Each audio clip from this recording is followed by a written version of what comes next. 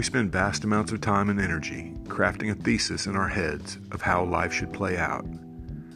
Then Almighty God spends an incredibly brief amount of time blowing our thesis to bits. Ray Blackston, A Delirious Summer.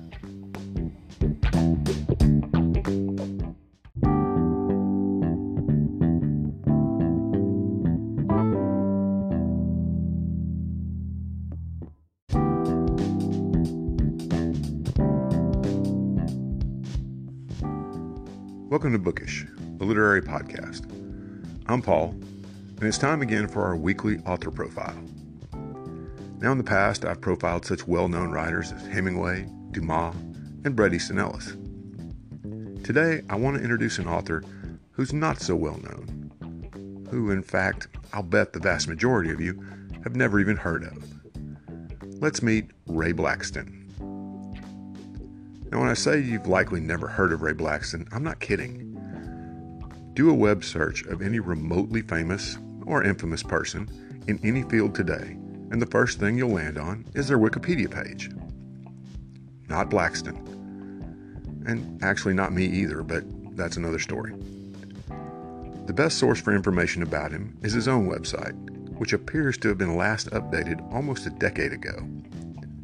The About Ray page states only that he's from Greenville, South Carolina, the setting of at least 3 of his novels, that he spent 11 years as a stockbroker before turning to writing full-time, that he serves on his church's missions committee, and that he coaches his nephew's t-ball team. That's it. That's all. So why does he rate a profile? A couple reasons, actually.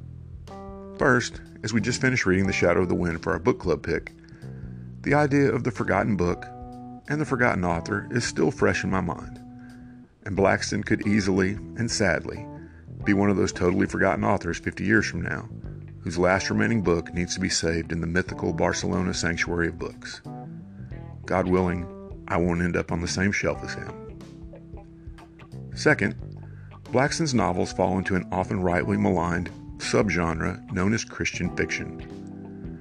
Dominated by the dreadful Left Behind series and countless Amish romances, 300 pages of bonnets and longing looks, it can be hard to find good fiction in this category.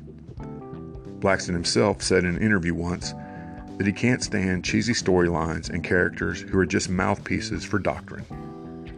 Well, Blackston proves a good story can be told with religious undertones, and that it can be a good enough story that those who care nothing about religion can read and enjoy it as much as the every time the doors are open church attendee.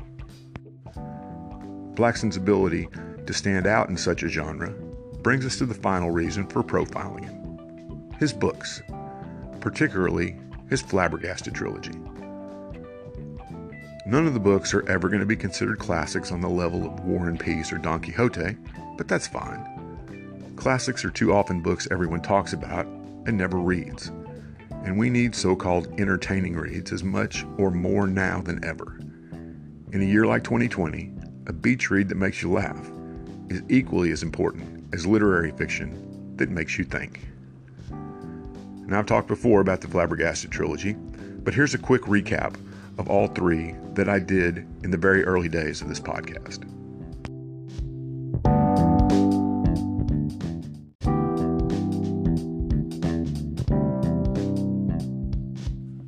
Flabbergasted is Blackston's debut novel, and it gives the name to the trilogy that ultimately followed.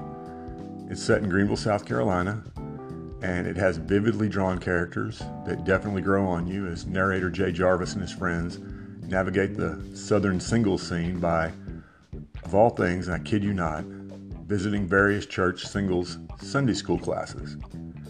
It's not a bad idea for those tired of the online dating sites. Now, I was well into this book before I realized that it actually fell into the Christian fiction description, because unlike many others of its kind, maybe most others of its kind, it wasn't dogma converted into a novel. When the subject of Christianity finally did appear, it wasn't necessarily watered down, but it was presented in a just straightforward and humorous situation. From girls who church hop looking for husbands, to missionaries with a fondness for throwing food at people, it's an entertaining group of characters not some fictionalized hellfire and brimstone sermon. The second book in the series is called A Delirious Summer. The premise is similar to Flabbergasted, but with a twist. The narrator this time is Neil Rucker, a missionary on furlough for the summer, looking for a wife in the wilds of Greenville, South Carolina, where he encounters many of the same people that Jay Jarvis met in the first book. He very quickly finds that Carolina beaches may be even more dangerous than the Amazon jungle. And watching this young man try to navigate the Greenville social scene is a lot of fun. Allie, Darcy, and Alexis form one of the most hilarious, if sometimes dangerous, trios I've read in a long time. The final novel in the series is Lost in Rouville, and in all honesty, it's here that Blackston falls a little bit flat. For most of the books, the characters are lost in the Australian outback, and while there are a lot of entertaining parts, taking the setting outside of South Carolina hurts the story somewhat. We do get to see the resolution of these myriad relationships that started in the first two books, however, and that, combined with familiar and likable characters, makes it worth reading. If nothing else, you'll never look at dating the same way again.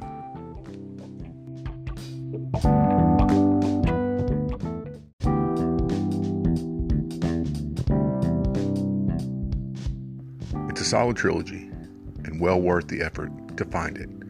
You're going to have to search hard in a used bookstore, or get it on Amazon, but search the used bookstores first.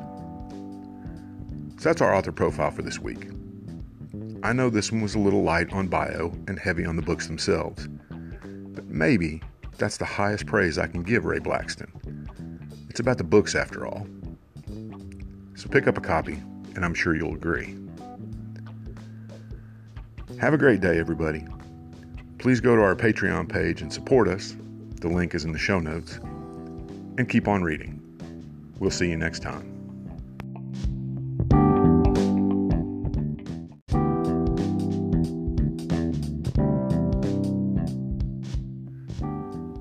Thanks for listening to today's episode of Bookish. I hope you're finding it both enlightening and entertaining. If you are, I hope you'll consider supporting the podcast. We have a Patreon page where you can support us at www.patreon.com/bookishpodcast. And you can also support us at the Support This Podcast link on the various platforms that you listen on. It'll go a long way towards helping us continue to provide new episodes and hopefully get to the point where we'll be totally ad-free. So I thank you for your support.